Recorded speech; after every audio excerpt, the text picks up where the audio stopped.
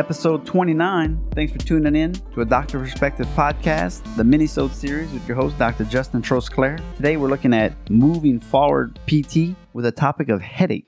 Real quick, we did a series, drperspective.net/acupuncture. There's a 6-week series a while back. We're talking face, we're talking teachers, we're talking emotional stress, oncology, more for pain. Obviously, they're not trying to get rid of cancer with acupuncture. A really great series. If you visit that page, you can download a PDF for the references and the numbers and all the kind of stuff that you would want to see for your future use. Now, back to this one. This will be a short episode.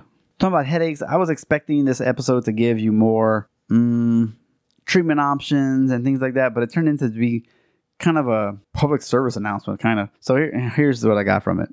I figured it was good enough to share. You got tension, you got migraine, you got vascular. Know the difference. Tension's kind of more in the afternoon. You might have some trigger points in the muscles kind of are tender. You find that spot, it can radiate into your arm. It's not pure, nerve issue. It's kind of it's a muscle thing. You got migraines. They're going to have pain more from the front to the back, vision and hearing sensitivities, and then vascular. You ruled it out and you'll find that one. They didn't really discuss it. Tension headaches. They said that you should be able to get them better. Roughly 4 to 6 visits. But if they've had them for a long time or it keeps coming back, you might recommend more like 12 visits for that. And then migraines, they're more around the 12 to 16 visit limit. And again, this is a physical therapy basis. That is one thing I do like. In our profession, the idea is treat them 6 times or, reevaluate them. How they doing? Check in.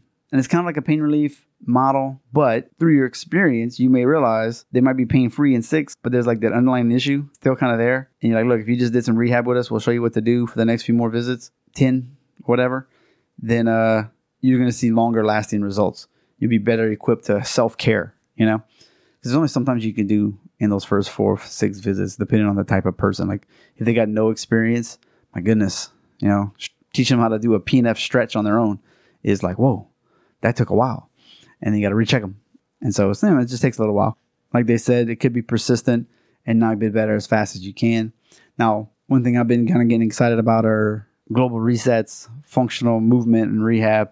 So that way you can start addressing these things as part of your rehab instead of just showing a bird dog, just showing dead bug, progressing them through those a little bit faster, doing what you can in the office that they can't do at home. So part of the session is going to be, doctor focused. The next half is, here, do this at your house. That way they get both.